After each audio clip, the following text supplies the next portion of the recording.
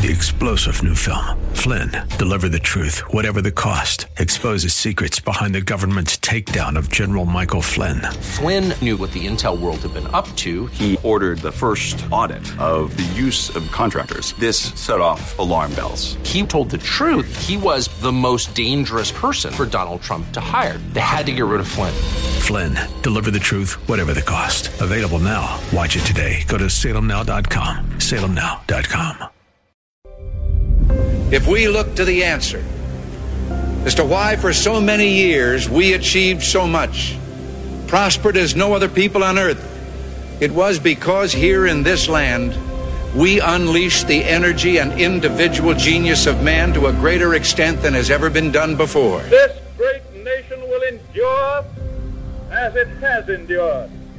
Let me assert my firm belief that the only thing we have to fear is fear itself. Freedom and the dignity of the individual have been more available and assured here than in any other place on earth. You are about to embark upon the great crusade toward which we have striven these many months. The eyes of the world are upon you. The hopes and prayers of liberty-loving people everywhere march with you. We're not, as some would have us believe, doomed to an inevitable decline. I do not believe in a fate that will fall on us no matter what we do. I do believe in a fate that will fall on us if we do nothing. And so, my fellow Americans, ask not what your country can do for you. Ask what you can do for your country. From every mountainside, let freedom ring, and if America is to be a great nation, this must become true. So let freedom ring. As for the enemies of freedom, those who are potential adversaries, they will be reminded that peace is the highest aspiration of the American people. We will negotiate for it, sacrifice for it. We will not surrender for it, now or ever. We are Americans.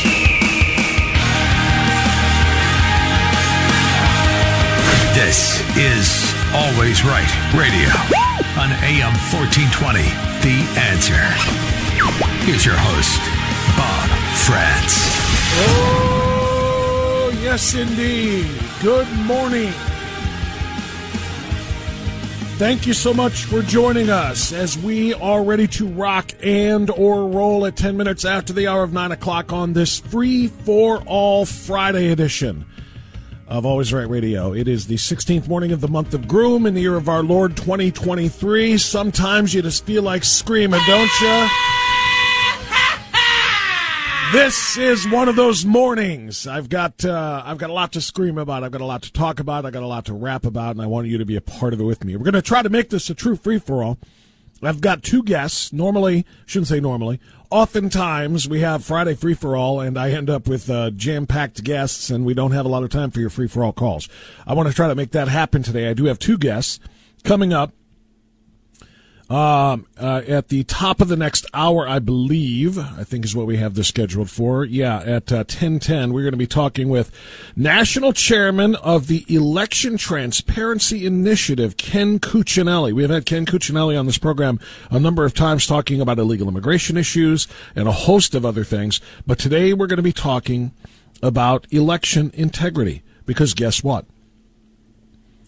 A recent poll shows that 54% of Americans, so more than, well, a majority, we'll call it that, more than half is a majority, of Americans think that there will be election fraud.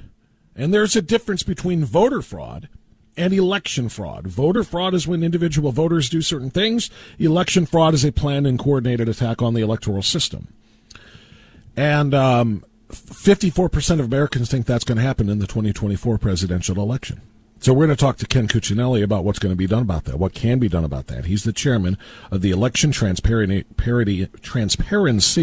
Initiative, and we'll talk about secure and integrity-driven voting rights across this country. So that'll be at 10:10 this morning. And then, coming up at the top of the last hour at 11:10, we're going to be talking with somebody about what I consider to be a pretty important issue. We are a wonderfully giving country, and we do try to take care of our own. But sometimes we do look outside of our country. I know Hugh Hewitt does this every single year with his Food for the Poor campaigns, and we're going to be doing something similar to that as we support 30 Hearts. We're going to be talking with Jeff Mansonetti, who is with 30 Hearts, and we're going to be looking for your assistance. And you're going to hear some really, really amazing stories that I think are going to touch your heart and make you want to do something to help. So that'll be coming up at 11:10 today. So those are our guests, Ken Cuccinelli at 10:10 and Jeff Mansonetti at 11:10. A lot of opportunity for you to get in phone calls before, between, and after those guests. 216-901-0945 and 888-281-1110. Now, before we get to the top of the news of the day, what do you say we rise and do something Joe Biden won't do? Respect the flag that represents this glorious republic. We'll pledge our allegiance to it. Put your hand on your heart and face your flag if you have one. If you don't have one yet, work on that. And I know you will. If you don't believe in the freedom that that flag represents, if you do support tyranny that flag opposes, well, then you don't have to pledge your allegiance to it. You can take a knee like the rest of those leftists over there near the unemployed quarterback. For the rest of us, however, I pledge allegiance to the flag of the United States of America and to the republic for which it stands, one nation, under God, indivisible, with liberty and justice for all. Okay, 9:13. I'm going to start with baseball because, well, this is the night we've been talking about for about a month. It's Groom 16th, 2023. Tonight is the night that the Los Angeles Dodgers will be giving an award, calling the Sisters of Perpetual Indulgence Community Heroes. They get the Community Hero Award as part of their Pride Night in Los Angeles. This is the kind of thing you would say really only could happen in Los Angeles, but you'd be wrong because it could also happen in San Francisco. It could probably also happen in New York. It could probably also happen in some of the biggest left-wing cities in America, Philadelphia probably too. But at any rate, this one's happening in Los Angeles. As part of Pride Night, which is supposed to be to celebrate the sex lives of people who like to have different sex than heteronormative sex. What? You never heard it put that way before? How else can you put it? How else can you put Pride Night? What are they going to do at the Los Angeles Dodgers ballpark tonight? What did they do at the Cleveland Indians ballpark last week? They're celebrating the sex lives of people who have different sex than heteronormative sex. That's it. I don't know why anybody's confused about this. What's Pride Month? It's a celebration of lesbian, gay, bisexual, and transsexual sex. Quite a remarkable thing, really. It used to be something that was kind of kept in private, wasn't talked about in public. You know, in decent society, we don't talk about our sex lives. It's something that is kept in the privacy of our sex lives, right? But now we celebrate our sex lives, provided, of course, you're not a man who likes to have sex with a woman. And provided, of course, you're not a woman who likes to have sex with a man. But if you're a man that likes to have sex with a man, you got Pride Night for you. If you're a woman who likes to have sex with women, well, you got a Pride Night for you, too. And of course, if you're a man or a woman who likes to have sex with men and women, that's the B in LGBTQ, then you get a Pride Night, too. If you like to have sex with anything that moves, what the hell, we're going to give you a special award. If you are a boy who thinks he's a girl who thinks he's a boy, and think somehow you can change that with cosmetic surgery, we're going to make you a Pride Night, too. Pride Night tonight in Los Angeles. And as a part of their Pride Night, they're going to have the Sisters of Perpetual Indulgence, which is a drag group of grown men who dress like women, but not just any women, Catholic nuns. And then they pervert and bastardize and blaspheme all things Christian. And they get an award tonight. I bring it up to say we have to recognize heroes when they emerge. A select few ball players have spoken out about this and expressed their anger at this attack because it's not about pride when you're intentionally mocking and defaming and blaspheming a religion. And in this case, of course, it's Christianity because that's the only religion that is allowed to be mocked and defamed. You know that. And I'll prove that in just a moment. But a number of players have spoken out, the most recent of which has been the strongest. Washington Nationals pitcher Trevor Williams has teamed up with a Catholic app, an organization with an app called Hallow, and he posted a viral tweet in which he called out the LA Dodgers for their hatred of Catholics, despite the fact that there are roughly 4 million Catholics in Los Angeles County. But Trevor Williams called out the Dodgers for their hatred of Catholics and for their support of this LGBT drag group that hates Catholics. It had to be said, Trevor Williams told EWTN in his first interview since the controversy, we cannot stand idly by while our Lord gets mocked. Like I said, he's one of a select few. One of a select few. Trevor Williams sent that message that said, as a devout Catholic, I am deeply troubled by the Dodgers' decision to reinvite and honor the group, the Sisters of Perpetual Indulgence, at their Pride Night this year. He said, and I want to get the quotes right here, so give me a second. Major League Baseball game is a place where people come from all walks of life to feel welcomed, something I greatly respect and support. But to invite and honor a group that makes a blatant and deeply offensive mockery of my religion and the religion of over 4 million people in Los Angeles County alone undermines the values of respect and inclusivity that should be upheld by any organization. How about that? Calling for inclusivity, one of the letters in DIE. But that's because there is no inclusivity if Christianity is involved. You are excluded, Christians. Creating an environment in which one group feels celebrated and honored at the expense of another is counterproductive and wrong, he said. It's a clear violation of the Dodgers' discrimination policy. It seems that the Dodgers have made an exception in this case, doubling down that this group, which grossly disrespects and openly mocks many of the traditions and beliefs that Catholics hold most dear, should be celebrated. The Dodgers should reconsider their association with this group and strive to create an inclusive environment that does not demean or disrespect the religious groups of any fan or employee. So he made this statement a couple of weeks back, and now he is partnering with, as I said, a Catholic app called Hallow to back that up. And he is doing that. The pitcher is teaming up with Hallow for an exclusive and totally free 12-day Sacred Heart Prayer Challenge. The challenge starts today, Groom 16th. The day Catholics celebrate the solemnity of the Sacred Heart, and the day the Dodgers will also be honoring, and I wonder if that was intentional, the Sisters of Perpetual Indulgence. These prayers, said Hallow, or a spokesperson for Hallow, come together to unite everyone under the love of Christ and allows us to conform our hearts to Christ during this division in our culture. When St. Peter greets me at the gate, said Trevor Williams, pitcher, he's not going to ask what your win-loss record was in 2023. He's going to ask, how did you build the kingdom of heaven? To invite and honor a group that makes blatant and deeply offensive mockery of my religion is not something that should be upheld in by any organization. He is, of course, correct. Heroes, that word is thrown around all too often. He knows he's going to be called a bigot, does Trevor Williams. He knows he's going to be called a phobe. He knows he's going to be called an ist. He knows he is risking his professional career and his personal relationships because the LGBTQ mafia, which is filled with bullies that have absolutely no tolerance for views that don't celebrate them, their narcissism knows no bounds, none. He knows they're gonna come for him because that's what they do. So he's a brave man, and that courage should be saluted. I salute the courage of Trevor Williams. Now, the next level of the story goes here. Major League Baseball might actually be listening.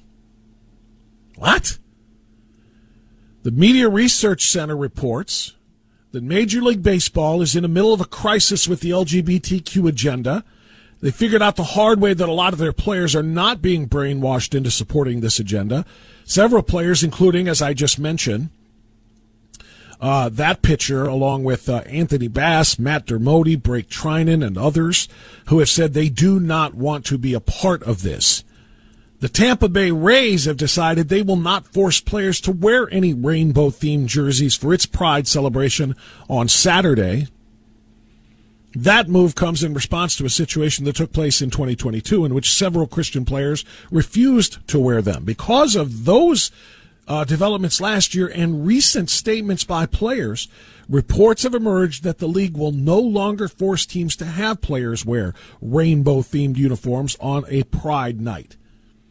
The league apparently removed this requirement at an owners' meeting back in February to avoid creating conflict. The league is obviously keeping this on the down low, however, because they don't want to lose favor with the LGBT demographic, which of course means they don't want to be canceled. They don't want the LGBTQ movement to start something that is going to lambaste and brand the LA Dodgers or the Cleveland Indians or the San Francisco Giants or whatever as being bigoted, homophobic, or transphobic. So baseball doesn't want to make this loud, but they apparently, according to this report, have decided they will not force or compel any teams to do any of these things during Pride Night. They certainly will not tell them not to. Obviously, they won't even tell the Dodgers not to do the anti-Catholic mockery thing with the Sisters of Perpetual Indulgence, but they're not going to force teams to do it. Media Research Center says, despite the MLB's half-hearted attempts to reverse course, this is still a positive development. It seems that the courage of the men who didn't bow to this ideology has paid dividends. Yes, it does indeed. MLB is the second major American sports league to begin to reverse course somewhat on supporting the LGBT agenda. The National Hockey League is considering banning Pride Nights altogether due to the growing number of teams and players who did not want to support that agenda. And to all of that, I can say nothing more than... Can you dig it?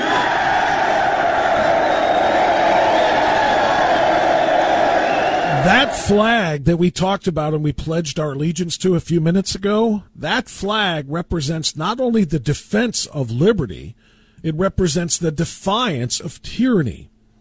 And it is tyrannical to force and compel players to say or do things that they do not believe in. Liberty says you choose what you do without repercussions.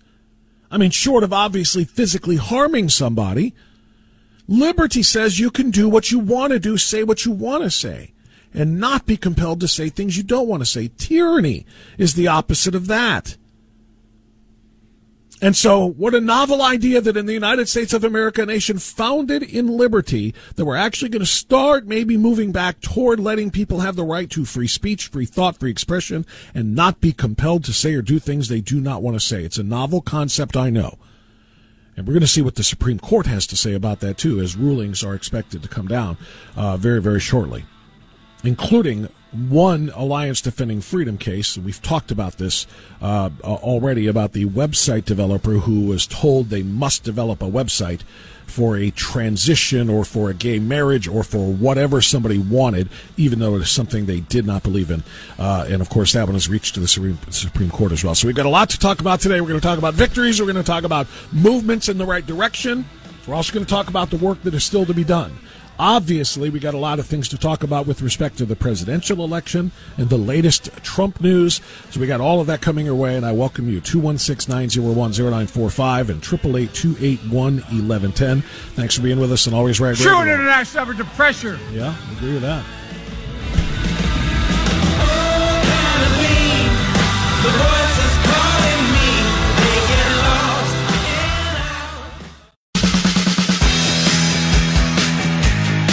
Okay, 9:29. No time for a call here because it's coming right up against the news. But if you're on hold, stay there, and I'll come to you. If you're not on hold, get there. I got plenty of time to talk to you before 10:10 when Ken Cuccinelli will join us. We do have a lot to discuss, not just the baseball story, not just the Pride story, but the election story. President Trump is expanding his lead in the polls. This is a massive bump expected by the indictment. The question is will it last? And the other question is how is he going to campaign in a general election if he's still stuck in court? All of those questions are up for grabs. We're going to hit that. Ron DeSantis has made some news. Tim Scott has made some news. So we want your thoughts on that, as well as the Pride Night and Pride Day issues, or Pride Month issues, rather, that we are discussing. Stay right here on Always Right Radio, AM 1420, The Answer.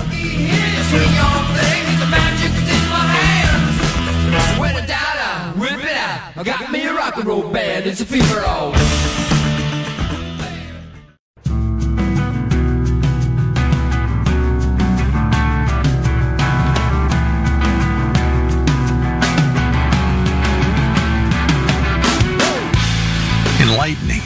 sleeping masses and stoking the fire of the American dream. Always Right Radio with Bob Prance on The Answer.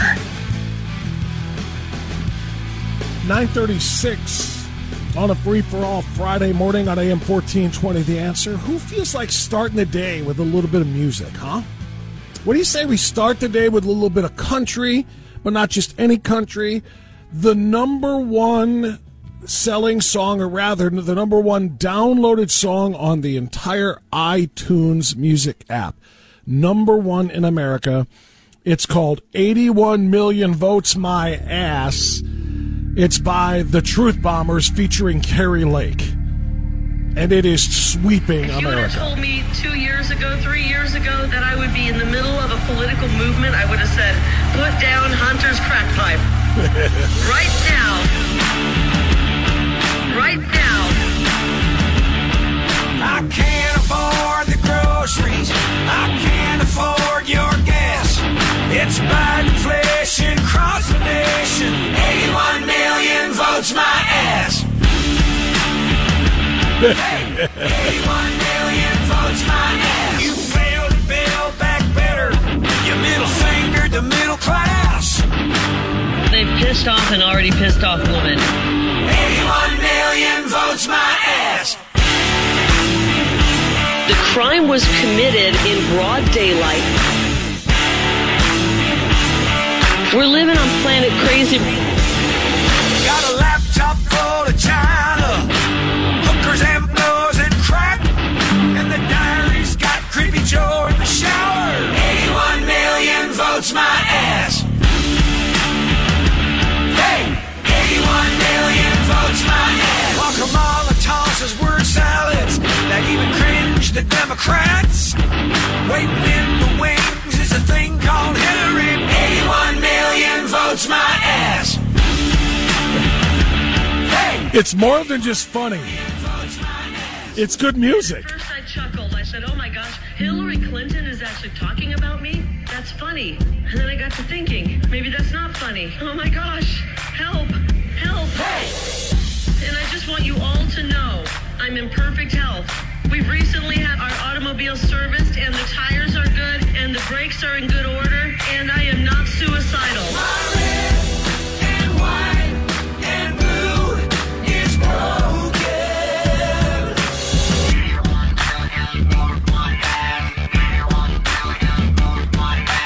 81 million votes my ass. 81 Joe, don't make me laugh. 2 mountain mules got busy stuffing 45's ballots in the trash. It is despicable what they did, and I will not let these bastards get away with it. 81 million votes my ass.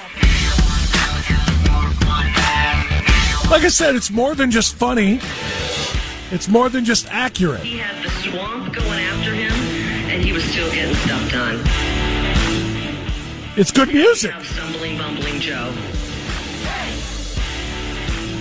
How many votes are they going to find for him next time? Trying to shop. I miss the mean tweets. I miss Donald Trump. 81 million votes. My ass. The Truth Bombers featuring Carrie Lake. That is, it's good music. That's why it's number one. It's not just number one because of the content. Obviously, you know, Trump supporters, conservatives are all about it, but people are downloading it because it's jam. Tell me you weren't dancing a little bit in your own chair wherever you are right now. I was absolutely doing that, and I absolutely love that, and I'm going to play it for you more and more. It continues to be number one on the iTunes download chart. Okay. Back to the business at hand, 216-901-0945 and 888-281-1110. I want to follow up on the baseball story real quick because I mentioned something that I would follow up on when I said that only Christianity, it's the only religion that is allowed to be targeted in such ways without any pushback whatsoever. As evidence of this, have you heard any LGBTQ marches planned for Hamtramck, Michigan? Have you heard anything from the bullies and the cult members, the LGBTQ mafia, about going to Hamtramck? Why would they go to Hamtramck, you ask? Well, Hamtramck, Michigan, has an all-Muslim city council. It's the largest population of Muslims in one city in America. Hamtramck, Michigan. You probably know that, but if you don't, now you do. Located just outside of Detroit, the only Muslim-majority town in the United States of America. And guess what? They just passed a resolution. Their resolution is to unanimously ban pride flags from being displayed on public property. Not allowed. Are they being called homophobes, transphobes, bigots, prejudiced, haters, any of those kind of things? I haven't heard a word from the LGBTQ mafia. Christians stand outside a prayer or a pride parade or a pride event and pray, and they get arrested. You bigot, you homophobe, you transphobe. They're calling the cops. They're having people arrested for praying Christian prayers or reading the Bible outside of a pride event. In Hamtramck, Michigan, the Muslim Council, representing an almost all Muslim community, says none of that stuff here. Not a word. Crickets. Crickets from the LGBT. Why? Because no one is going to attack the Muslim community. Intersectionality at play here. The Muslim community is also considered to be a marginalized community. If you're a marginalized community and thus a member of a protected class, then you can do whatever you want. No one can say anything. But if you're not the marginalized community, if you're the majority community like Catholics and Christians, you are prime target number one. Somebody make some sense. The LGBTQ will not go after the Muslims who's saying, we don't want any of your references to LGBTQ here in our community. And they're like, okay, we're fine. Let's go attack those Christians over there. Just to kind of put a cap on that so you know exactly what is going on. Christianity is in the crosshairs of the hate groups in America. I know that the Southern Poverty Law Center wants you to think that it's white Christian men, straight white Christian men, that are the biggest threat in this country. No. Straight people, white people, and Christian people, quite frankly, are the ones who are at the biggest threat. They are not the threats. They are in jeopardy. They are threatened the most because they don't enjoy any protected status as a marginalized group. Despite the fact that we are all becoming more and more marginalized every single day with every single new ruling. So just to let you know, when I claim that only Christians can be attacked like this without any repercussions whatsoever, I'm not just, throwing this stuff up into the air and seeing what sticks. It's reality. It's truth. And it's playing out before our very eyes. 216-901-0945, 888-281-1110. I want to bring you another story now. I want to talk a little bit about higher education. Two ways, in fact. Number one, do you remember the story I told you a few days ago about the University of Cincinnati student? Her name is Olivia Krolczyk. She's a student who went viral when she created a TikTok video showing her grade on a project proposal that she had to do for her final project at the University of Cincinnati's Women's Gender and Sexuality Studies class.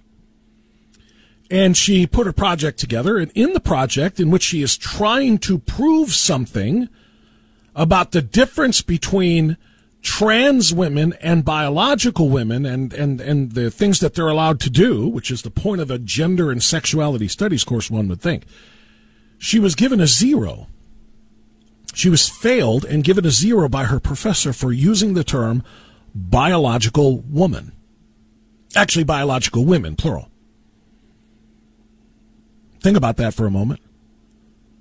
You're supposed to discuss gender and sexuality in this course, which is called Women's Gender and Sexuality Studies. But you're not allowed to refer to women. Huh? What? Not biological ones. So that video went viral, like I said. It's been on cable news and some other places as well. And Olivia's explaining exactly what happened to her. She showed the professor's comments that said it's transphobic to refer to biological women.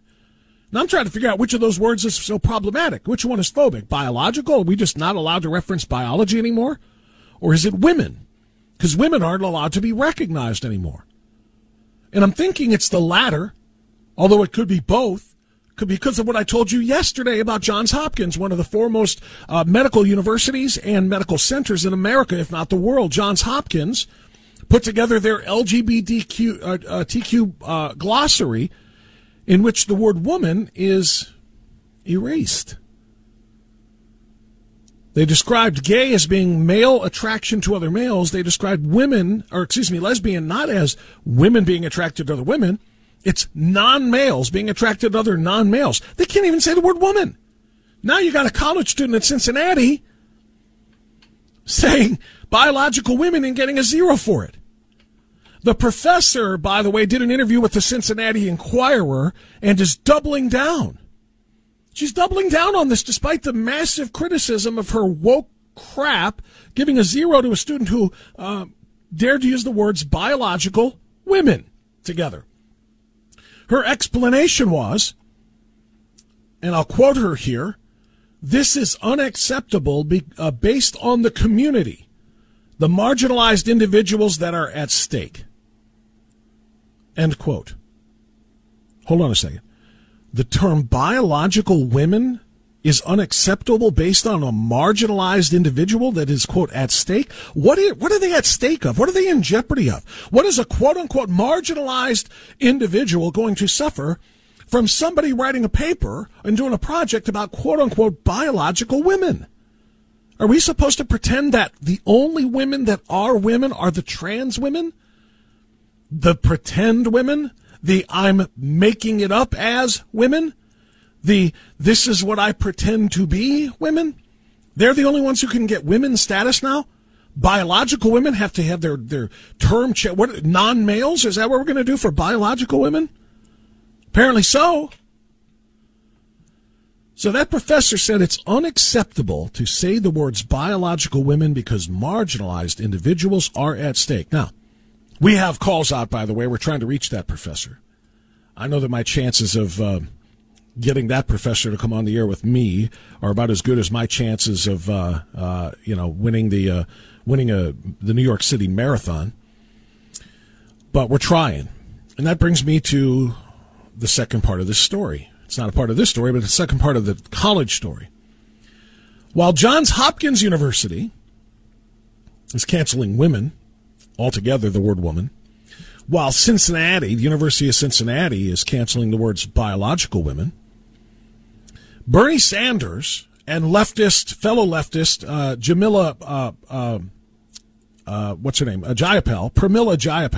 Pramila Jayapal, they're teaming up to introduce a bill in Congress to make colleges and universities totally tuition-free. Tuition-free! You catch that? Tuition-free is what their goal is here. They have a bill. Now, aside from the fact that there is no such thing as tuition-free, we do realize this, right? We could all come to an agreement. There's no such thing as tuition-free because even if they don't charge the students, somebody has to pay for the colleges, for the buildings, for the grounds, for the tech, for the professors, for the staff. So if the students aren't going to pay for it, well, what are we going to do? Let's find out. Let's listen to what Pramila Jayapal says about that. The College for All Act, sponsored by Senator Bernie Sanders and Congresswoman Pramila Jayapal, would make public college free for families making under $250,000, but they are dancing around the question, who is paying for it? Is it really free? Well, it is really trying to ensure that families, the majority of families, earning up to $125,000 for an individual or $250,000 for a family, are able to access higher education. Is part of it paid through a tax on Wall Street, individual stock transactions? We can put that in, but yes, certainly there's lots of different ways to pay for it. We don't suffer from scarcity. The college...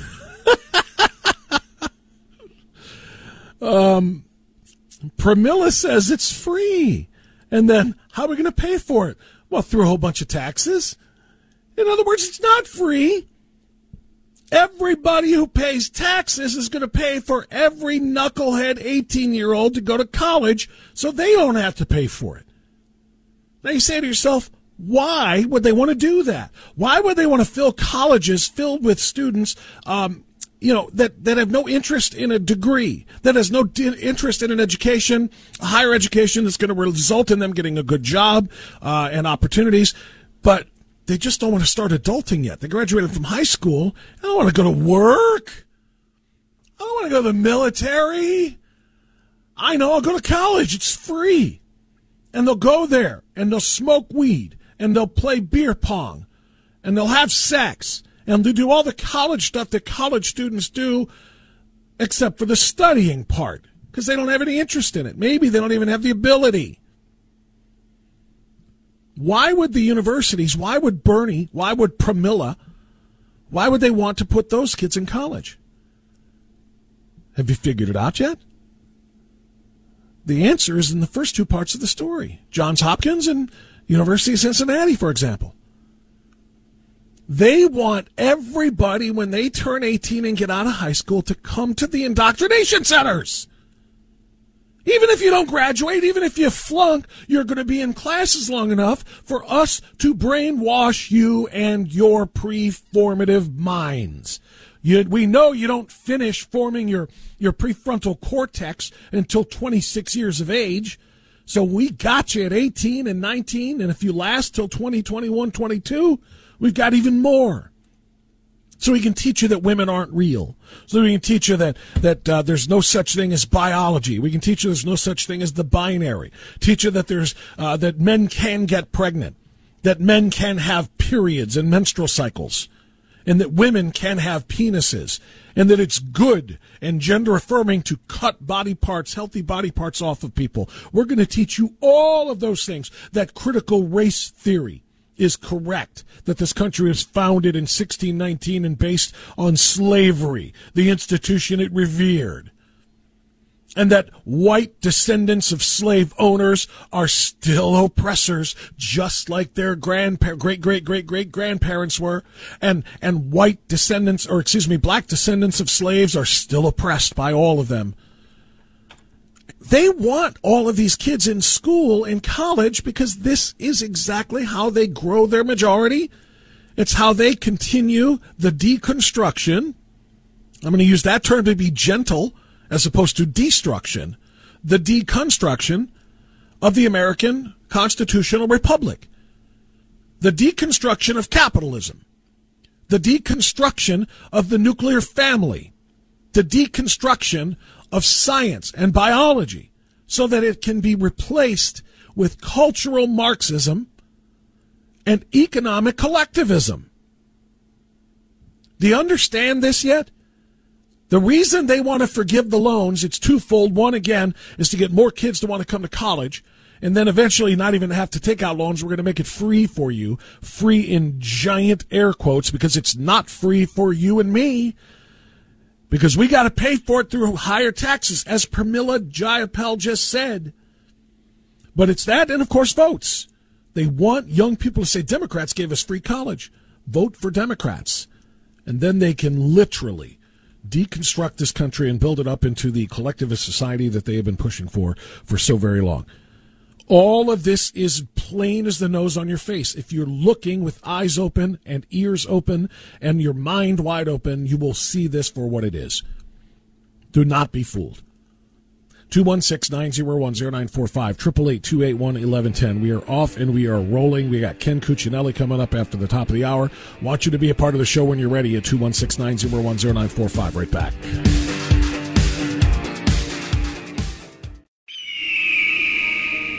You and I have a rendezvous with destiny.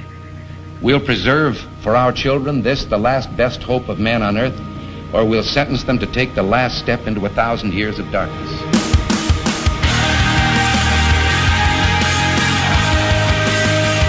Welcome to Always Right Radio with Bob France on AM 1420. The Answer. Onward into hour number 2 now, 8 minutes past 10 o'clock. Good Friday to you. It's the 16th morning of the month of Groom in the year of our Lord 2023. They're going to honor the Sisters of Perpetual Indulgence with a Community Hero Award tonight at the Dodgers game. Reactions to that insanity and the hate group that is going to be rewarded for attacking Catholics are still to come. The reactions actually never stopped, but tonight it comes to a head, obviously. We're going to be talking more about that. Now, though, let's talk about, I've been talking about poll numbers. We've been playing fun songs like Carrie Lake's 81 Million Votes My Ass. 54%, according to the most recent survey that I saw on the subject, 54% of voters believe that the 2024 election is going to be rife with election fraud. Not voter fraud, but election fraud. There is a difference. How can we trust the results of the election, especially based on what happened in 2020 and in Carrie Lake's own election in Arizona in 2022? Joining us now to talk about election integrity is the National Chairman of the Election Transparency Initiative, ETI. That's just one title that Ken Cuccinelli carries. He is also the former Acting Deputy Secretary of Homeland Security. Ken Cuccinelli, thank you so much for joining us this morning here on AM 1420 The Answer. How are you, sir? Better than America. Good morning. Well said. Well said. We are in a very, very trying time right now. There's no question about it. So let's dive right in with that first title that we just talked about and the Election Transparency Initiative that you chair. Tell us what this organization hopes to do, especially considering that very few Americans seem to have faith in the electoral system anymore. Well, certainly our ultimate goal is that Americans not only have faith in our electoral system, but have good reason to have faith in our electoral system. Both of those are important. Confidence in the outcome is important, as is an accurate and honest system. So we've been working for that for 2.5 years, ever since the 2020 election. We've been working in states all over the country, including yours. And for the first 2 years of that, we were fighting the Democrats' efforts to take elections over in Washington, which would have been horrific.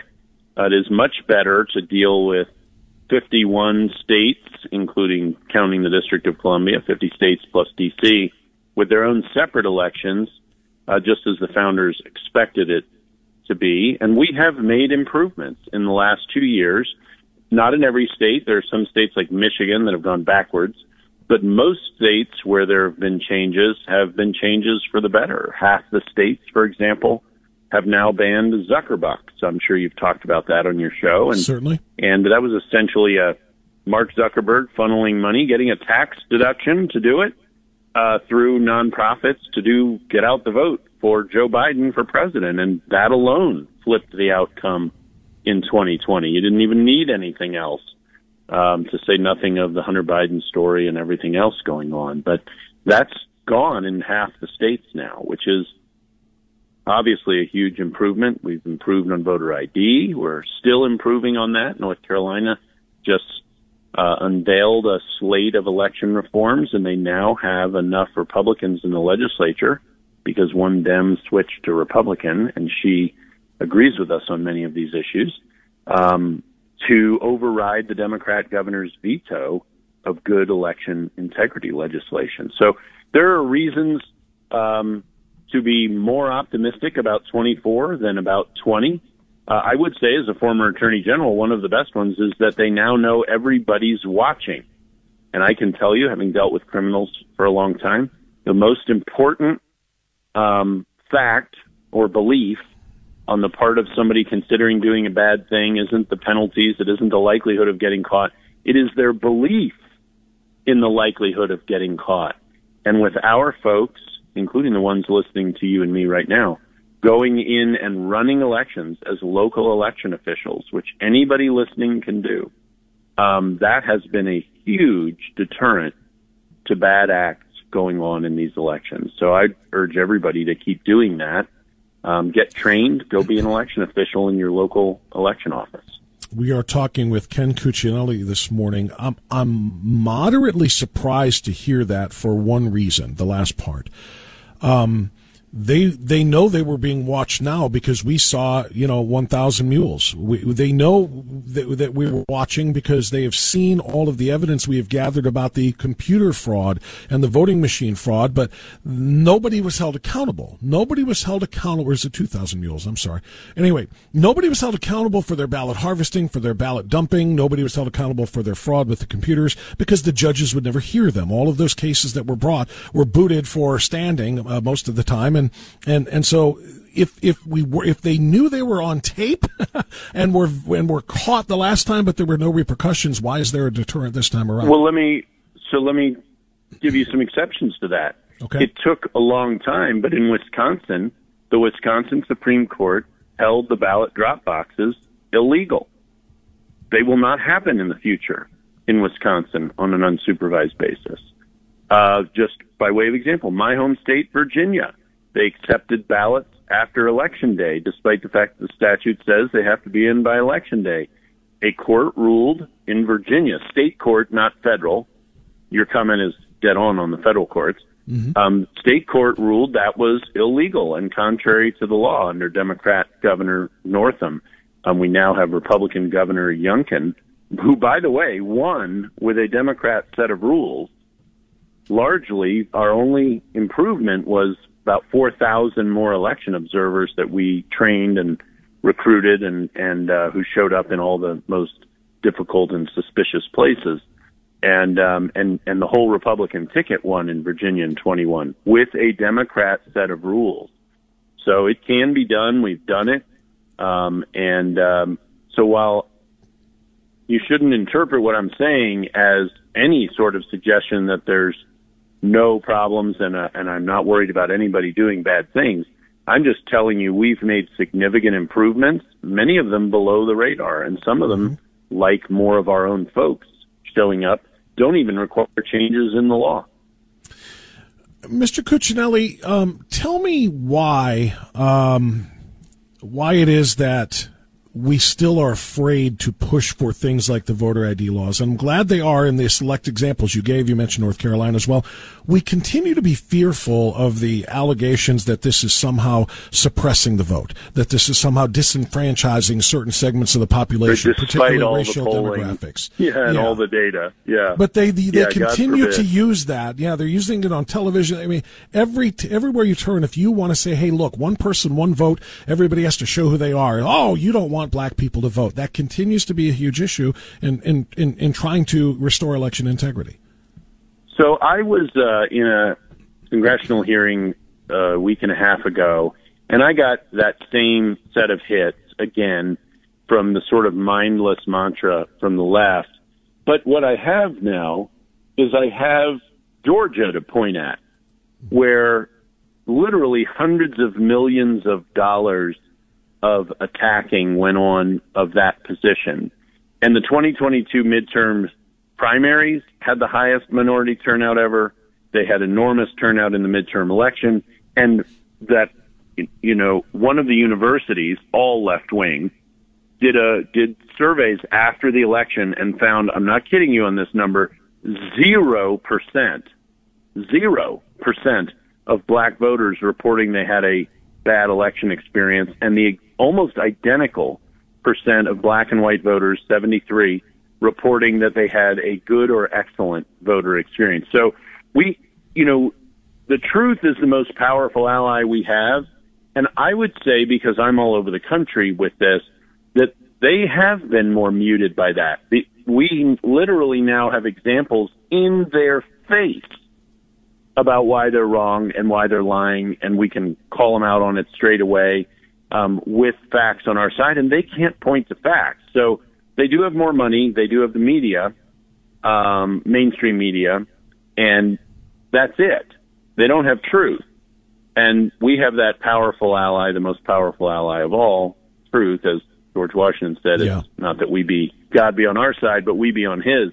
The same is true of truth. We need to be on the side of truth, and we are. So many of the Zuckerbucks bills passage I told you about were bipartisan in Pennsylvania, in South Carolina. I mean, we got election reform improvements, modest ones, in New Jersey. I was born in New Jersey. I legally immigrated to Virginia when I was 2. But it's not known as a state terribly concerned with election integrity, and yet we got transparency improvements there too. So if you take the politics out of it, if you put 100 random Americans in a room, they'd all come up with a pretty good election system. It's when the partisanship gets injected in there where the radical left actually wants a bad system. They want that, folks, just like they want an open border. This isn't a mistake at the border. They want a mess because they believe they're far better lawyered up, and they are, thanks to George Soros money, to fight it out in the courts. Yeah, I think that's very well said. It's hard to, it's a tough ask, though, to take the politics out of it because they are front and center in it. We're talking with Ken Cuccinelli. It is unfortunately true. We're talking with Ken Cuccinelli. He is the chairman of the Election Transparency Initiative. And you mentioned that we've made great strides in certain states, and you're right, and I'm glad of that. You gave some great examples of it. What about the ones where we haven't made many changes? What about states where ballot harvesting is still essentially being done? We've resisted. And what should the Republican Party do in those states? Well, really in all states when it pertains to the things the Democrats have been doing well that we've resisted, including banking votes in early voting. Republicans really like the idea of one voting day, and I'll do my voting on election day when I'm supposed to. The Democrats have cleaned our clocks by banking votes for 30 days in advance. Are the Republicans getting that message? Yes, they absolutely are, and ETI is preaching it as well. I mean, you look at Nevada in the last cycle, it's a good example of what you're saying. There weren't improvements made. Ballot harvesting was legal, and it cost Adam Laxalt that Senate seat. And there's no question about it. In the last weekend, both sides saw that he was up by 3 points. They turned the unions out to go collect votes, ballots, and they beat him doing it. Virginia, it's legal. We need to beat them at this. As I tell people, look, the left doesn't have principles. This is about power and outcomes. If you want to get rid of early voting, beat them at early voting. They will join you at getting rid of early voting because they don't have principles. It's only about things where they believe they can have an advantage. I ran for the state Senate in Virginia 3 times, won 3 times. I'm a conservative, and I was in a liberal area, Northern Virginia, and I beat my Democrat opponents in these absentee ballot chases and all these kinds of things, such as they were 20 years ago, much more limited back then. But we can beat them. They don't have any inherent advantage in this stuff. Unfortunately, if you look at coming out of 2020, President Trump was telling us, no, don't do this, only vote on Election Day. In Georgia, he said, your vote doesn't matter. We now know that it cost us both of those Senate seats. People need to show up. They need to use every legal means available. We can't, on some supposed principled basis, not do ballot harvesting in states where it's legal, not do vote banking where that can be done. In Virginia, we have a 45-day election. I hate that. I hate it. There's no reason for it. There's no reason at all for it. And frankly, it wears out our system, and that's part of their goal. They want to build a system that we can't watch for the duration of the election. And yet over 4,000 people, more people showed up in 21 than showed up in 20 to be election officials, and we did watch them everywhere, and we preserved our victory. 21. It can be done. That same sort of effort is taking place now in about half the states, including, as you might imagine, all the swing states. So that's something that people listening to you and me who are motivated about this issue can do themselves, and I would urge them to do that. We need to do it everywhere in this country. The left doesn't leave any place off the table. They're trying to take Texas, then they're surely trying to take Ohio and Virginia and fill in the blank. So we need to be everywhere as well. We're talking with Ken Cuccinelli. Let's bring this conversation home here to Ohio. I want to ask you about just your opinion. We have an August 8th special election scheduled. In fact, early voting starts in less than a month. Same story we were just discussing. And this, of course, is an issue to raise the threshold for amending the Ohio Constitution from 50% plus 1 to 60%. There's a small handful of states that already have such a thing. And the goal here for many of us who are yes on one is to make sure that we get enough people to say no in November on a ballot initiative to amend the Constitution, which would essentially enshrine abortion until literally at any point in a pregnancy into the Ohio Constitution, and do some other things, stripping parents of rights over their kids. So, what are your thoughts on that special election? The left hates that we have it, and but they are determined to win it. Yeah, they'll outspend us, right? My first special election was August 6th. It was in the middle of the summer. The turnout was 16.5%. So, every person listening to you and me gets to show up for that is a big deal. It's a bigger deal than a general election because they're going to be a bigger proportion of the vote. And I would make a philosophical comment. I think that initiative and referendum, having been in government, is a good thing, but it is a departure from a Republican form of government, not the partisan part. And so this 60% threshold really is very consistent with the founding principles of this country. So that's my first point. My second point is that when we're facing off with a side that is willing to spend so much more money than we can, like they did in Michigan, they literally passed a comprehensive election law and put in their constitution in Michigan that got rid of voter ID, and I kid you not, they literally spent millions of dollars telling people that if you vote for this, you're protecting voter ID. They just flat out lie. They're going to lie, and they're going to do it with more money. So I think the 60% insulation is an excellent idea. I hope people will not only show up for it, but actually bring their friends and family to vote for it as well. When you talk about the amount of money that they're spending, what's really interesting and in my opinion troubling is where that money is coming from. I mean, I gave a speech at a GOP event a couple of nights ago, and we heard from people who were getting mailers from California, women emailing from California, or sorry, not emailing, sending physical mail postcards to Ohio residents telling them vote no on August 8th to protect abortion and to protect women's reproductive rights. So California, out-of-state money is flooding into this entire thing, and yet they're claiming that this is going to protect the vote for Ohioans. I think this is literally, unless we raise that threshold, unless we pass this thing in November, Ohioans literally are losing their own votes.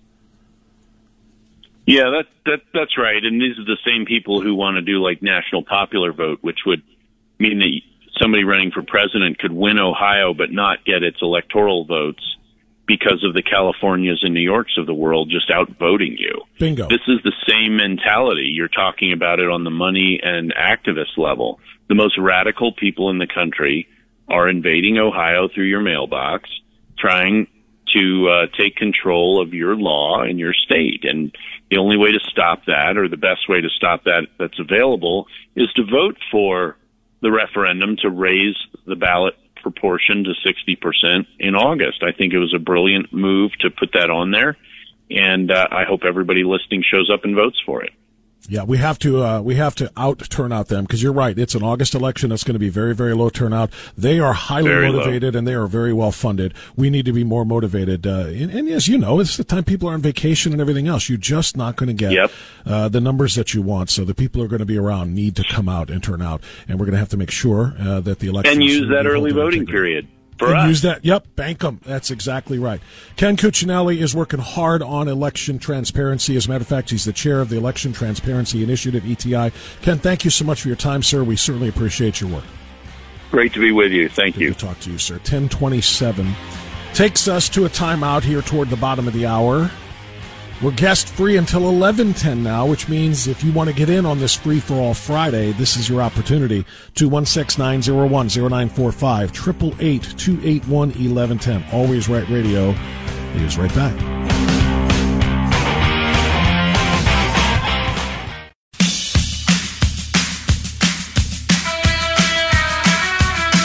Waking up America from its woke slumber. Always Right Radio with Bob Frantz on The Answer. 10:36 on a Friday, free for all Friday, right here on Always Right Radio, AM 1420. The Answer. Did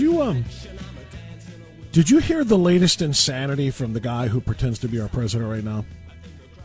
Seriously. When you think he can't embarrass himself more than he already has, Joe Biden pretty much says, hold my Bud Light. It's bizarre. I don't know what the hell he's talking about when he talks about building a railroad, okay? A railroad from the Pacific to the Indian Ocean. If you say, oh, stop making stuff up, okay, you think I'm making it up? Joe Biden is the president of the United States, and this is literally what he said. Well, we're going to win, and we're going to help. We have plans to build a railroad from the Pacific all the way across the Indian Ocean. We're going to build a railroad from the Pacific all the way across the Indian Ocean. I'm if there's a new technology that allows you to build floating railroads, I'm all in. Show me.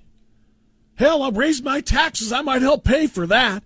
If you can build a railroad over sea, when all of the last couple of centuries we've been doing it over land, if you got a way to build railroads on the ocean, for goodness sakes, man, show me that tech and sign me up. I am all in. Well, we're going to win, and we're going to help. We have plans to build a railroad from the Pacific all the way across the Indian Ocean. Let's do this. I'm looking at maps. I'm looking at maps right now, and I'm trying to, first the tech part, I'm struggling on that. But maybe I don't know everything. After all, I don't know how AI works. I don't know how we have computers in our pockets, things that are calculators and telephones and flashlights and radios and encyclopedias and photo albums and all the different things all in one little square in my pocket. Maybe it's just beyond my scope of comprehension or ability to understand the tech of the railroad on the water. But if you can explain to me how you're going to do it from the Pacific all the way across the Indian Ocean, that's now calling into question my geography skills too. And I admit I wasn't a geography major, I wasn't a social studies guy, I was an English major. I don't know the tech, maybe I don't know the geography, but all I know is that it would appear to me to be a really difficult ask to build a railroad from the Pacific all the way across the Indian Ocean. During the remarks, he claimed that climate change is the only true existential threat to American posterity. I'm trying to figure out how the railroad across the ocean actually affects climate change, but this is what he said. Strong majorities of U.S. Americans, literally says this in this report. Who said, oh, that was Miss South Carolina, Miss Teen South Carolina in one of the greatest pieces of audio and video in the history of the medium of radio or television when she declared U.S. Americans. Anyway, strong majorities of Americans have concerns about Biden's health and mental acuity, including 3 in 4 Democrats, 50% of them being either very or somewhat concerned, 26 being slightly concerned. So that's 76% of Democrats say they're at least slightly and maybe more so concerned about his mental mental acuity and his health. And an overwhelming number of Republicans already know.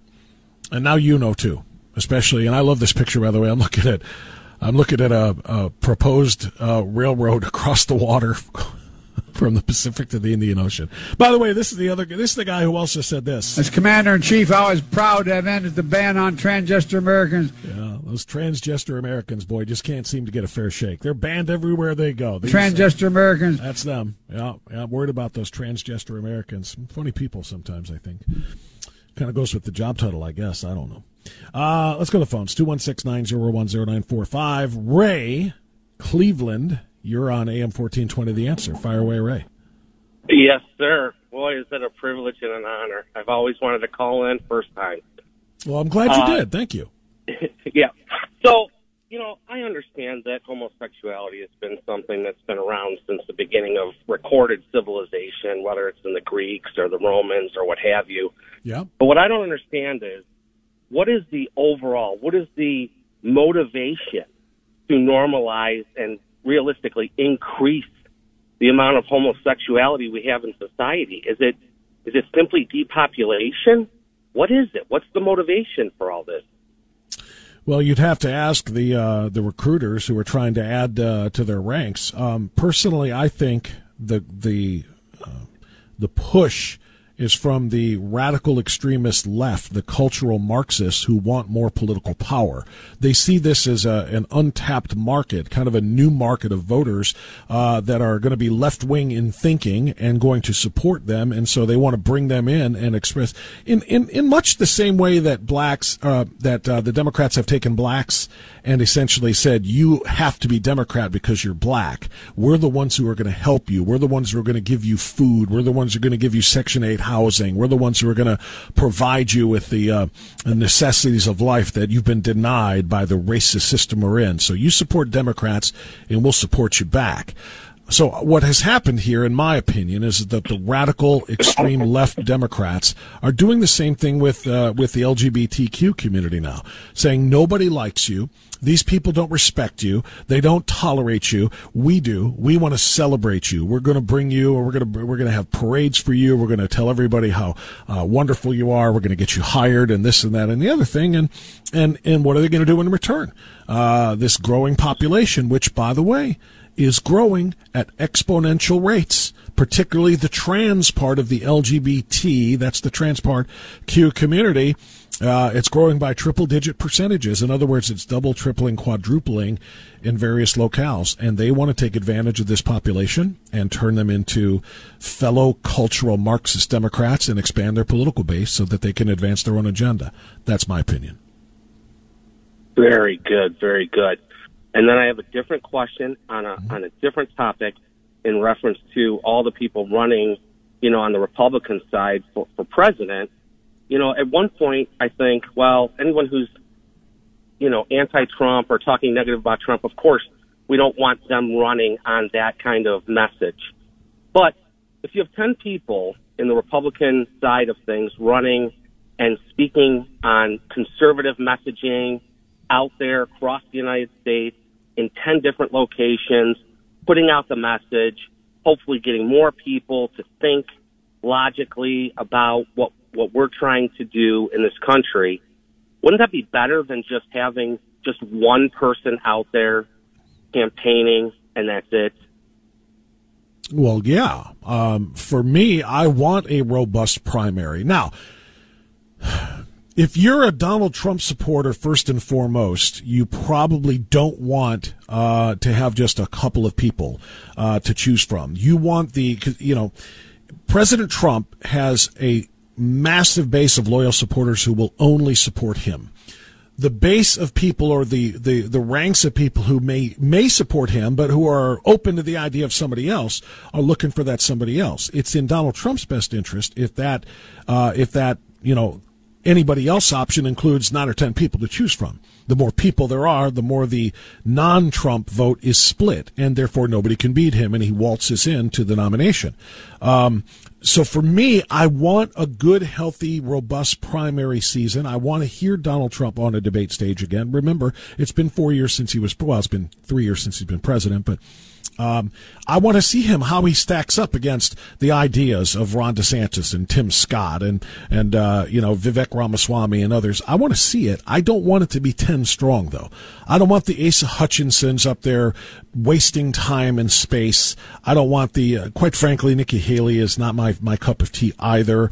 I don't necessarily need to see her. Certainly the mayor of Miami, what's his name, Suarez, that nobody's even ever talked about or heard of.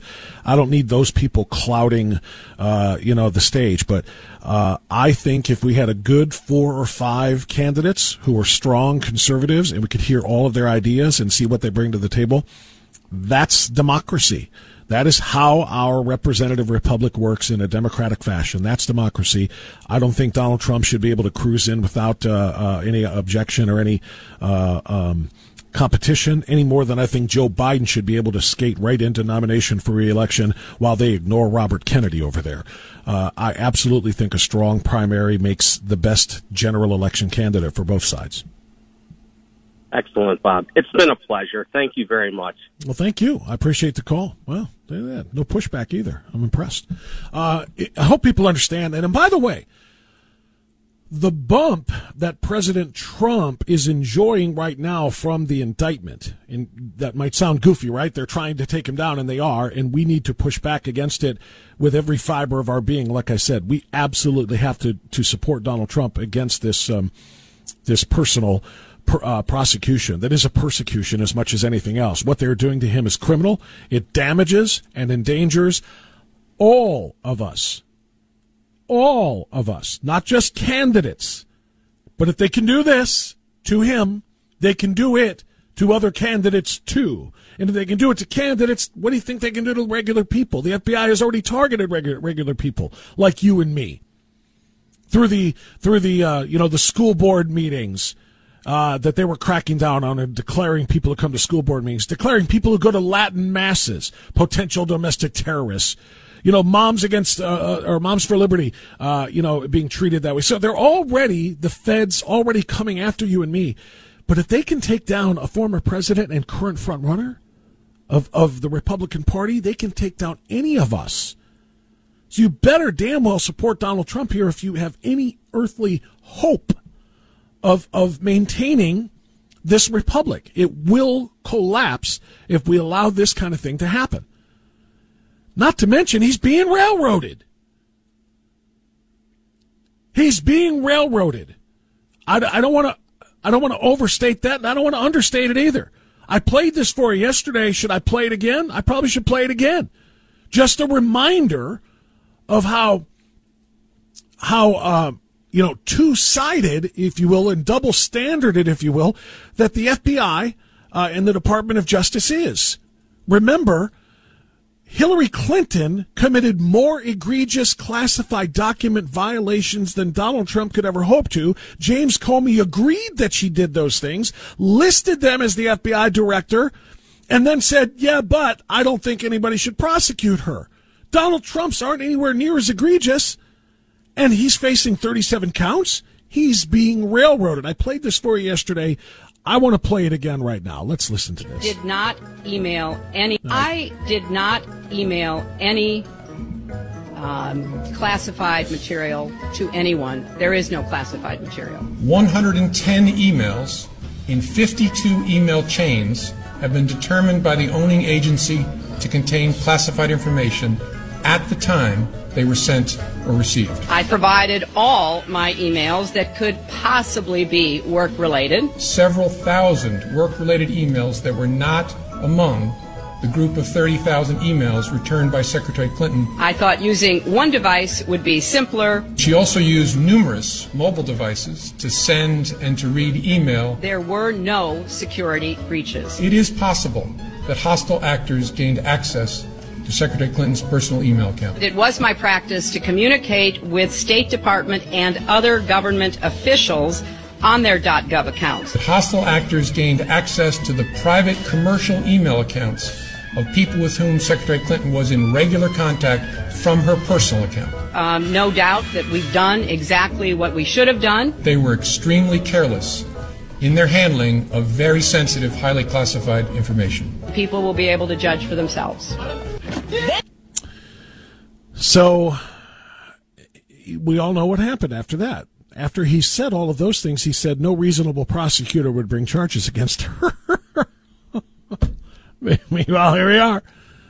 Here we are. 4 years later, President Donald Trump is facing charges for far, far less egregious quote-unquote crimes or mistakes or mishandling or whatever you want to call it than that. So, at any rate, he's enjoying a bump from the indictment because so many people are, rightly, and I am one of them, rallying behind him. That doesn't necessarily mean you have to vote for him in the primary. And if you think it's a foregone conclusion, I read an article from PJ Media today, and I wanted to just give you the highlights of it. Let me see if I still have it nearby here. Yeah, I think I do. Yeah, this was in PJ Media today. An analysis of Republican polling trends in the Reuters Ipsos surveys reveals there has been a shift in support from April through June, or to June, rather, June 9th, from Donald Trump to Ron DeSantis, that the 37-point advantage Trump enjoyed in April went whittled down to 21 in June, a 16-point increase in support for DeSantis. DeSantis and Trump are also tied in the battleground state of Iowa, indicating why Trump has been mercilessly hammering DeSantis as his number one foe. Recent polling, according to PJ Media, shows that a significant portion of President Trump's support is coming from, quote, swayable GOP primary voters. They cite a CBS News YouGov poll as saying that nearly half of GOP primary voters, 49% of them, would consider either Trump or another candidate. Only 24% are exclusively Trump or no one. 27% are exclusively never Trump, and definitely someone else. The recent indictment of Trump by the Biden administration is causing a rallying effect behind Trump, as it should. However, just as the Manhattan indictment rallying effect faded, so will this one, and Ron DeSantis may find himself gaining support from some GOP voters who feel he's a safer bet and less toxic than Trump, with considerably less drama. Concerns are real that Trump's legal issues could make it difficult for him to campaign at the height of the presidential general election season, which may be very well the Democrats' strategy. So that's just, one look at the polls, and which is why we need to have a very robust primary, a very robust primary. These surveys and polls indicate that, Donald Trump is in a huge way the favorite. If I had a nickel or if I had $50,000, I would put all of it on Donald Trump to win this primary and to be the nominee. I would put every nickel on it, every bit I had, and then I would campaign my butt off to get him elected. But it is not a foregone conclusion.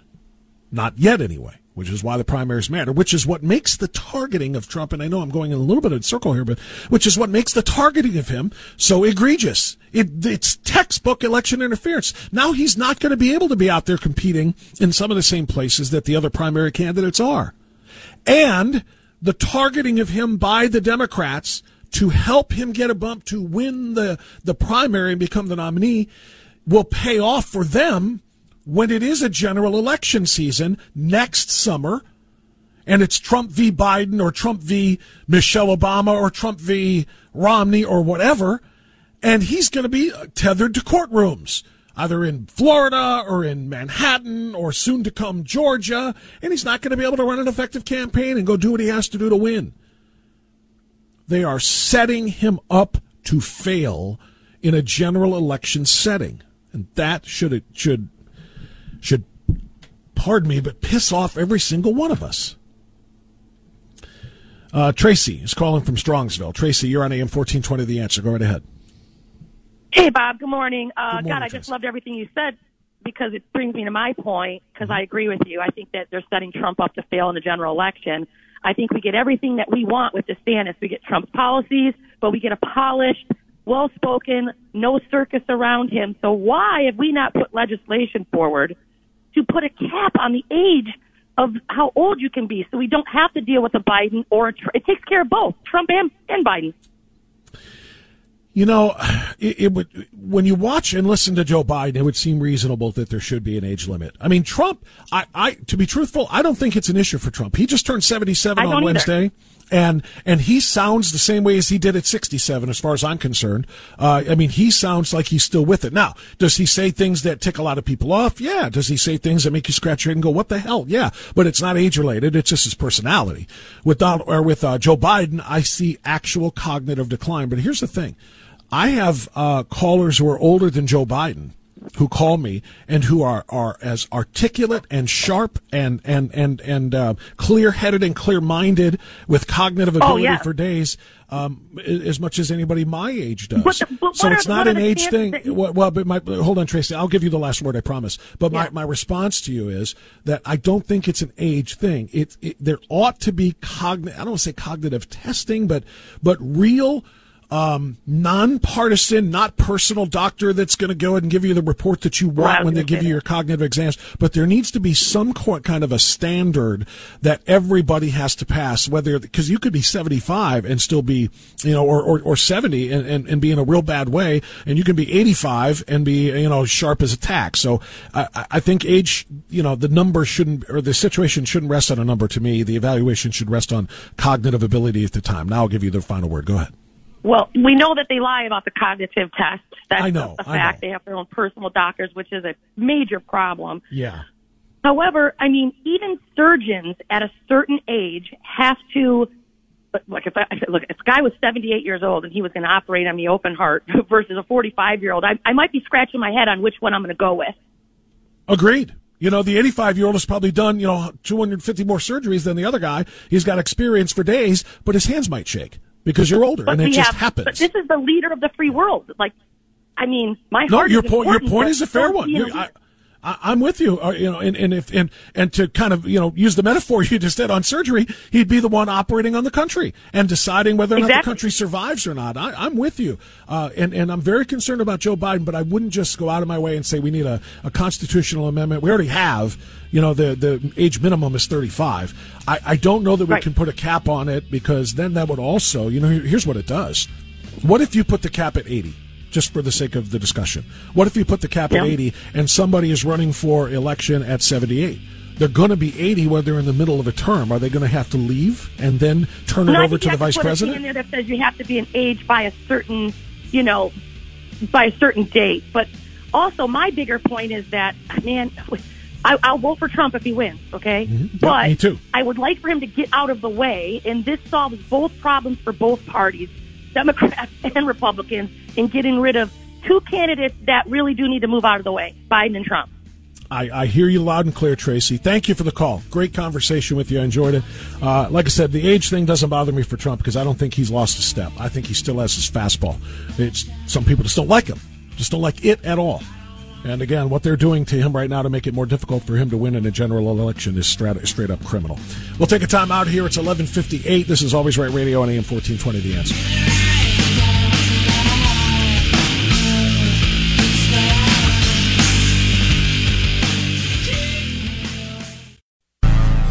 This hour of Always Right Radio is brought to you by The Floor King and KeepingMedicareSimple.com. You and I know and do not believe that life is so dear and peace so sweet as to be purchased at the price of chains and slavery. If nothing in life is worth dying for, when did this begin? Just in the face of this enemy? Or should Moses have told the children of Israel to live in slavery under the Pharaohs? Should Christ have refused the cross? Should the patriots at Concord Bridge have thrown down their guns and refused to fire the shot heard round the world? The martyrs of history were not fools. And our honored dead, who gave their lives to stop the advance of the Nazis, didn't die in vain. Where then is the road to peace? Well, it's a simple answer after all. You and I have the courage to say to our enemies, there is a price we will not pay. There is a point beyond which they must not advance. This is Always Right Radio with Bob Frantz on AM 1420, The Answer. Yes, indeed. We move into hour number 3 now at 11 minutes past 11 o'clock on this Friday, Free Fall Friday. Great calls last segment. Great interviews earlier in the program. Anything that you missed, conversations, calls, monologues, you name it, interviews, make sure you check out the webpage. We upload the podcast to every single show about an hour after the show. So around 1 o'clock or so today, go to WHKRadio.com and you can indeed catch what you missed. So we had great conversations, like I said earlier today, and I want to have another one now. I want to welcome to the program a couple of people who are trying very, very hard to make a difference in the lives of needy people. And I know what a compassionate audience I have, because I know so many of you personally. You come out to the events at which I speak, and you message me and you support me, and I know you very well. So that's why I'm really, really comfortable bringing this to you. Jeff Mansonetti and Emily Mansonetti joining us now from an organization that you're going to be introduced to called 30 Hearts. It's an organization that is backed, supported by my good friends at Discount Drug Mart. The Boucher family that owns Discount Drug Mart are a part of 30 Hearts, and I said, you know what? I like good people and I like good causes, and I love my clients, and so here we are. Jeff and Emily with 30 Hearts are here to help us figure out how to help people who are far less fortunate than ourselves in places where help is hard to come by. Jeff and Emily, thank you so much for joining us, both of you. Jeff, how are you, sir? Doing great. Yeah, thanks so much for having us. Well, we got an echo situation going on there. We'll have to try to work on that one. Let's see how Emily sounds. Emily, can you hear me okay? Yeah, I'm here. Okay, good. You don't have the echo, so we're in good shape with that. We'll try to work on Jeff's. Emily, we'll start with you. Tell us about 30 Hearts. First of all, we're going to learn about how you got involved with Ethiopia in a moment, but the name 30 Hearts has got to mean something, and I think it's because I already know the story. We've talked, but I would like to everybody to know what 30 Hearts does. Yeah, so 30 Hearts, the name itself, originated because we were given a email from someone we met, and we can talk more about him. But all that to say, when we heard that we were going to be talking about these 30 children that we wanted to help, 30 orphan children, we were just brainstorming, thinking, what is a way for people who we are going to ask to possibly support these children to connect with them beyond just statistics. A lot of times we hear the statistics. There's millions of orphan children, and we don't always know what to do. So our thought was, we have 30 children, and we want people to connect to their hearts. We want them to realize they're children, just like their own children, or just like their neighbor children or grandchildren. And so that's why we came up with the name 30 Hearts, so that people are drawn to these children's hearts, and that they matter and they're valued. Yeah, I love it. It is such a wonderful way to look at it, because that is what it's all about. Now, tell me about your story, how you became involved with Ethiopia, and how we got to where we are. Yeah, so when I was a teenager, actually, I started sponsoring a young girl from Ethiopia. Her name is Wainatu, and it was through a different organization. And then when I married Jeff, we decided we sponsored her together. So all of our letters, we would write to her together. We would say, back and forth, she would tell us, will you come and visit? I would love for you to see my country. And so we decided to go to Ethiopia and to visit her and see her home, meet her aunt who she was living with. We learned that she was also an orphan child living with her aunt, and that our support was helping her drastically. It was keeping her alive. It was sending her to school. She was learning about Jesus and having an opportunity to live where otherwise she wouldn't have. We're talking with Emily Mansonetti, and now I think we have Jeff Mansonetti's phone worked out okay. Jeff, can you hear me? Yeah, I can hear you. Can you hear me? Yep, you sound perfect now. Thank you for working through that with us. Great. Jeff, I want to pick up on what Emily just said about your trip to Ethiopia. Tell me what you saw and tell me how it impacted you. For most of us, we know nothing. We probably in our mind's eye maybe have an image of the kinds of things we used to see on late night TV commercials, campaigns for donor support, and you see just the most squalid conditions of children without clothing, without food, surrounded by the worst things that you can imagine. What did you see firsthand? Yeah, it's really interesting because this was the first time I had been out of the country, so it was incredibly eye-opening for me to go to a developing country like Ethiopia, where there is a lot of poverty. And like Emily said, to walk into Wainatu's house was incredible. It was this small one-room home, so just one dangling light bulb, on the ceiling as their light source, and her bed was just on the floor, and she was just one child of thousands and thousands and thousands in the country who were growing up in poor situations. And we saw things as we traveled around. We would see children carrying the big, heavy water jugs, and found out they would walk for miles to get water that a lot of times was not even clean water. And we would just see these situations where people were living so differently from how we are here. And, we were younger at the time, almost turning 30, and it was growing this passion in us. We saw it and said, this isn't right. People should not be living this way. What can we do about it? And it just really started to light a spark in us that we wanted to do something more. Mm-hmm. Jeff, when people hear stories like this, I know what they think, because I've been guilty of it myself. I think, well, there's a lot of poverty here too.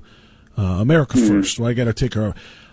We have to be able to see things from a different perspective, and we have to recognize that humans are humans. We're not talking about forced donations. We're not talking about taxation. We're talking about people wanting to help human beings who might be in a situation where they're not going to get help. And even somebody who is in a dire situation here, one of the wealthiest nations on the earth and in the history of Earth, they have an opportunity, and those opportunities don't exist in a place like Ethiopia unless people step up the way you are, the way 30 Hearts are. Tell me about the need and how we can meet it. Yeah. So what's great is, while there is definitely a need in Ethiopia and there's poverty throughout the country, there are people locally in the country who are willing to step up and who want to do something to help their fellow Ethiopians and to help them rise out of poverty. And so we were able to connect with a local organization called Stand for the Vulnerable organization in Ethiopia, and they are a great group of Christian people who want to make a difference in their country, but like you said, they don't always have the resources. And so that's where we can come in. This gives us an opportunity to directly partner with them, to come alongside them and not say, hey, here's how we think you should do things. Come in with our opinions, but work with them and say, we see the need and you see the need and you're willing to do something. How can we work together to help these children? And so we had a passion, because of meeting Wainatu and knowing the high number of orphan children, that we can start to make a change in the country if we can help these children rise out of poverty and change their future trajectory by giving them an education, helping them grow up in a family where they are cared for and loved. And so when we started to partner with Stand for Vulnerable organization, we started to see that we were actually able to make change, even though we live on the other side of the world. Emily, tell me more about the Stand for the Vulnerable organization. I know you guys did your due diligence here, but I want you to explain it, because one of the reasons a lot of Americans are, reticent to donating money to people in impoverished lands is because they don't know that the money is going to get there. Too many times we have seen corrupt governments taking donations that were intended to buy food for starving people or help orphan children like the ones you're talking about in Ethiopia, and the money never gets there. We need to make sure that the charity we're working with can be trusted to get the money where it needs to go. Can you tell us more about them? Right, and that's so true. It's a good point. So Stand for the Vulnerable organization is led by their executive director. His name is Miskana, and having met him personally, having been, both of us, Jeff and I, been in Ethiopia with him over the past 7 years, we have seen his character, his leadership, and it's hard to explain unless you meet him, but he is the most faith-filled man of God who is leading his organization with humility and with transparency. We are always getting information from him based on audits and other organizations who he's working with, such as USAID or Duke University. He's doing much more in Ethiopia than just this orphan care situation we're handling with him, but he's also just changing the landscape of Ethiopia itself and helping the people, like Jeff said, rise out of poverty. And so this organization, we have put our complete faith and trust in, because we have a relationship, we have a friendship with them, to where this partnership is truly that. It's a partnership. It's a family where we are on the same mission with the same goal of bringing hope and healing to these orphaned and vulnerable children, so that these children have a home, they have a place to live and be safe, and a family, instead of what could be their situation. Well, your partnership with that organization is obviously integral to making this work, and it's our partnership with you and with Discount Drug Mart that's going to make it even better through the 30 Hearts model. So, Jeff, tell us how this works. Tell us what the 30 Hearts model is, what is provided, and how we're helping the orphans in Ethiopia. Yeah, so it's a unique model, and it's one that we created with our local partners there in Ethiopia. And we looked around and we identified children who were living in complete poverty, who were in a vulnerable situation. A lot of these children have lost both parents. Some of them had spent time living on the streets and begging for food and trying to find shelter. And we knew that a child is not meant to live on the streets, but they are meant to grow up in a family. They are meant to be raised in a family where they can experience love and have all of their needs taken care of and have a roof over their heads. And so we didn't want to just build an orphanage. We didn't want to just create a building where they would be, hundreds of kids were living in an institution, not experiencing that love of a family. And so the model of 30 Hearts is actually pretty unique because we are working with our local partners there in Ethiopia. And we started in a town called Bako. And they identified Christian women from the local churches to become mothers to 5 children. So each woman becomes a mother and raises 5 children. And they live together and they grow up in a home, and we help provide for their needs so that they have a roof over their heads and they have food and clothing. And it's really amazing to see how these women have stepped up and have said, we want to see a change in our community. We want to see these children grow up with opportunity and have a future. And so they are giving of their time and of themselves to raise these children and become mothers. And to make them their own. Staff. That's right. It's a real family. So it's amazing. Anybody who's got, a large family, parents who have had, multiple children, 4 or 5 children like that know how difficult it is. And you do that on your own by choice. These mothers are taking in children that are not theirs, but they are making them theirs. They're taking these orphans and raising them as their mother. And it's literally about as selfless an act as anybody can possibly make. And that's what we're trying to support. That's what we want to help. And that's why we're going to be asking for donations to 30 Hearts so this money can be passed forward through the charitable organization in Ethiopia that Jeff and Emily are telling us about right now. Tell us what the money has done so far. Tell me some of the accomplishments. Emily, we'll go back to you for this one. Thanks to the supporters who have donated, what kinds of things have already been done? Right. So 30 children, like we've said, have been brought from hopelessness to hope. They now have a home and a family, and then 6 women also. What's awesome is they're also brought out of poverty. They're also brought out of situations that they weren't able to provide, or they had medical issues. So these women now have hope and a future as well. And then we have also, over the years, we've been able to provide 6 homes for them. It was kind of like a different situation when we started, just in a rental place. But we were able to give 6 homes to these 6 families within this community, and also staff offices, a mini clinic, a library, space for tutoring.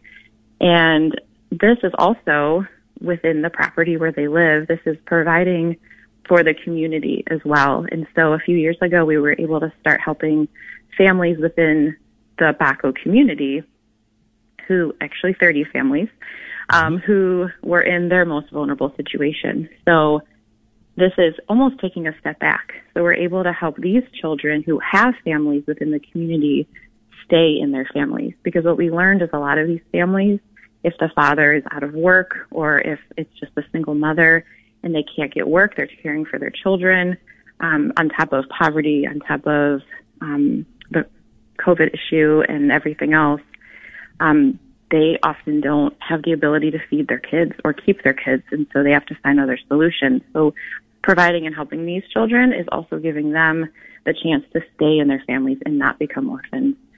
And so many children now are being helped, and we currently are in the process of watching 2 more homes being built in Ethiopia so that 10 more children who are orphaned will be able to become sons and daughters in 2 new families.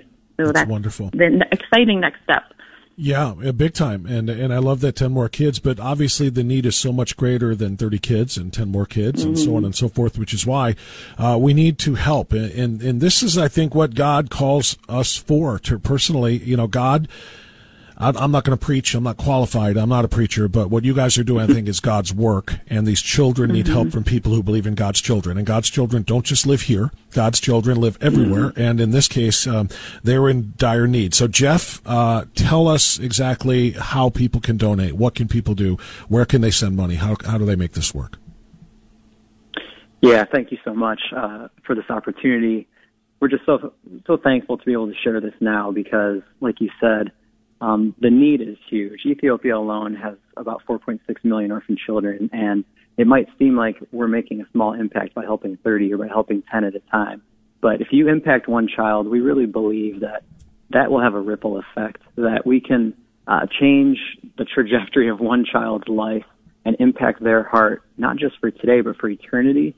You don't know what God will do with that. And so we encourage people to support, to get involved. And if you visit our website at 30hearts.org, you can easily make a donation there. You can make a one-time donation or sign up to give monthly. And our monthly donors really are just the heroes behind this, who are helping to provide for those holistic needs of the children and the families, so that every month they don't have to worry about where their next meal comes from, or if they'll have enough clothing, or if they can get an education. They know that their needs will be provided for because there are people here who have stood up and decided to speak up on their behalf and support them. And so we just encourage anyone who feels led and feels moved to support, to join us at 30hearts.org and make a donation. Well, that's why we're here. We are joining as a radio station and as a company. WHK supports this. I know the good people, the Bouger family and others at Discount Drug Mart, they support this. And I know this audience is filled with people with compassion and concern and the love of God's children. So I hope they will go indeed to 30hearts.org. It's the number 30. It's not spelled out. It's 30hearts.org. And up in the upper right-hand corner, as I stare at it right now, you will see the donate button, and you can bring some relief to these orphaned children. Some very dedicated people are putting in the legwork in addition to the financial sacrifices need to be made. All we're asking you to do is to help their efforts by making a donation. And if you can make a monthly donation, again, as Jeff just said, it's going to make a huge difference in the lives of so many. So Jeff Mansonetti and Emily Mansonetti and all of the good people at 30 Hearts who are working so hard on this, I really appreciate what you're doing. Thank you for making us aware of it. And hopefully God will indeed inspire and move some people who are listening right now to help join the cause and support this very important organization. Thank you both very much. Yeah, thank you. Thank you. God bless. God bless you both. Okay, 11:31. Took it to the bottom. We're going to take a time out here. We're going to come back and wrap it on this Friday episode of Always Right Radio on AM 1420 The Answer.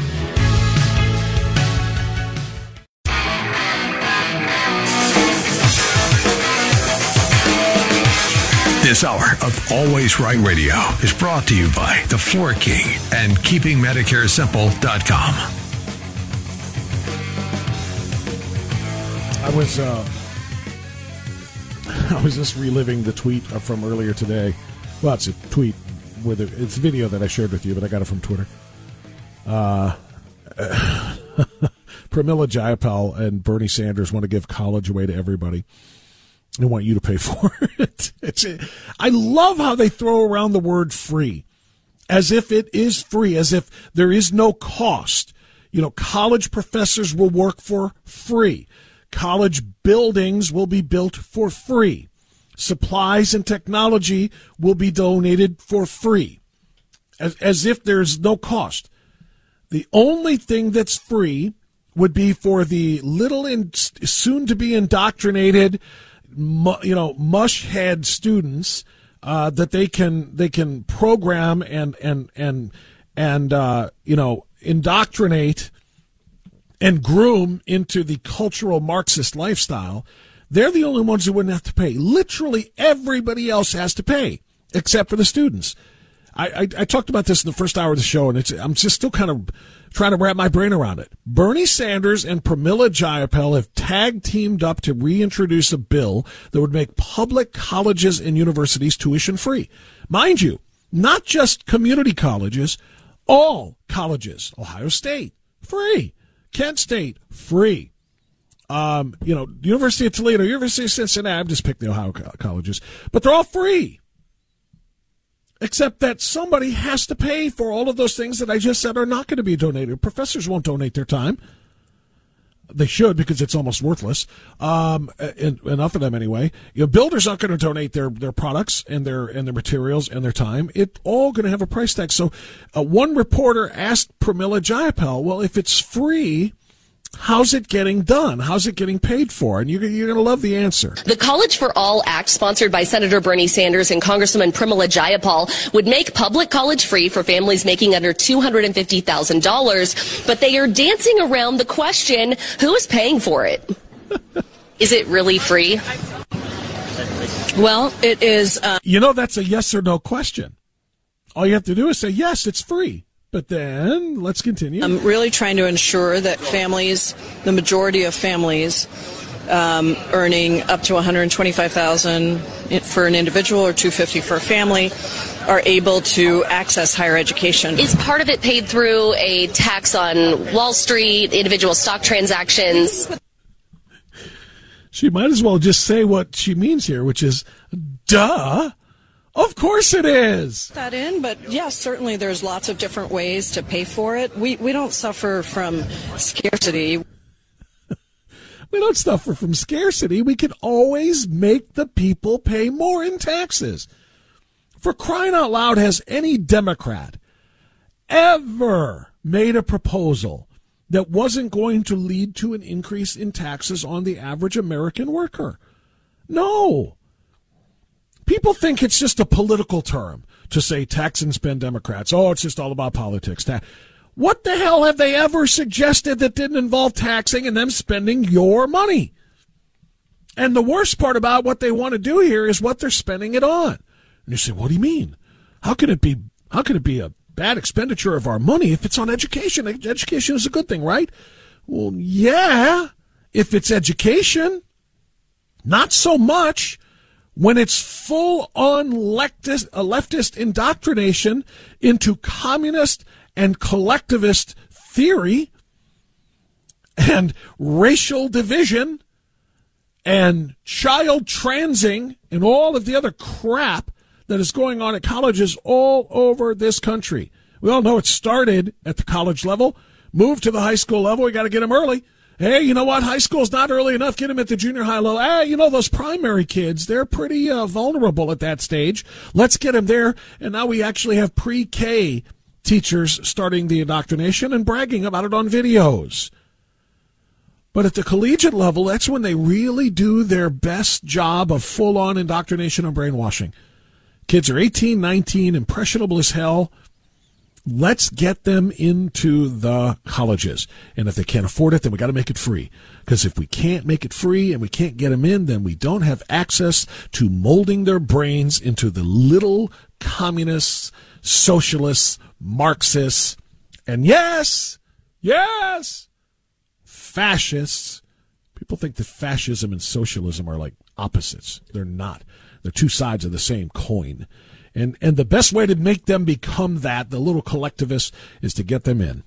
And it doesn't matter whether they graduate. As long as they take a few classes in between getting drunk and having sex and doing the college thing, as long as they get a few classes where we have access to them and we can pour this crap into their heads, that's all that matters to us. And oh, by the way, Joe and John Q. taxpayer, the bill is coming to you.